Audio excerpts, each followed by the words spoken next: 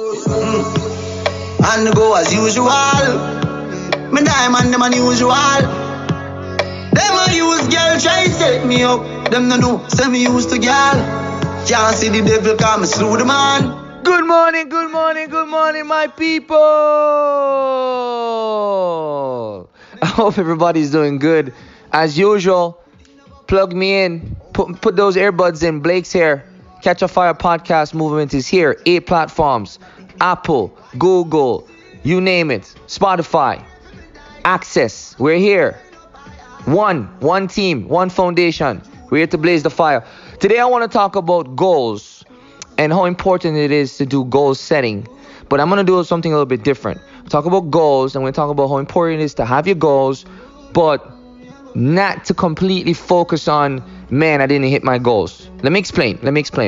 How many times do we create goals and we're going to say to ourselves, we need to achieve these goals by all means necessary. So, for example, you have a goal to have a certain job, so you go get a PhD, or you go get all these extra credits and all these extra experiences and this internship, and then life throws you a curveball and you don't get to your goal, and you feel devastated and you wonder, what does it mean?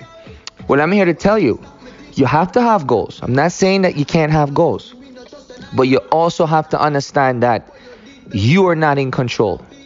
You are not in control.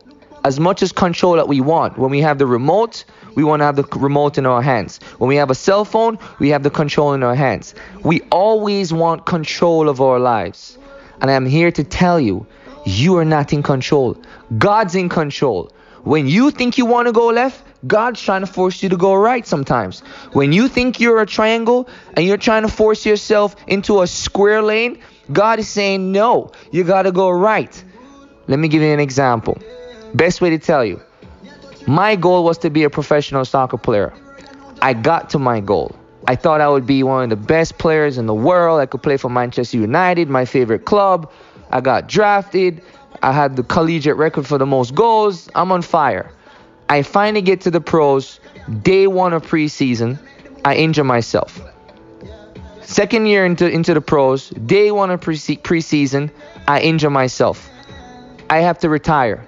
At 24, 25 years old, I hit my goal.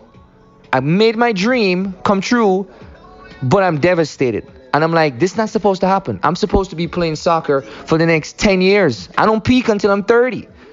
And then I had to completely take a different direction. And I had no idea. And I tried to fight it. And I was upset. And I was depressed. And I wonder, what did this all mean? And then I realized, you know what? God had a different plan for me. If I had gone that route, I would not have been with my wife. If I had gone that route, I wouldn't have my 3 boys. If I had gone that route, maybe something major would have happened to me. Later on in my life, I find out I have a brain cyst in my brain that caused serious vertigo because of all the concussions that I had. Later on in my life, I find out that my body is kind of brittle. I never took care of it when I was younger.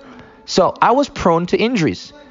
Long story short is, I got a chance to achieve my goal, but God had a different vision for me, and you're not in control. All you can do is control what you can control, and that is taking care of people, serving people, being a good human being, and working towards your goal. But let God lead your life. Bless up, people. Foundation movement up. Like the bread out of a damn toaster. Girl a blushing on the plane, call her the air hoster.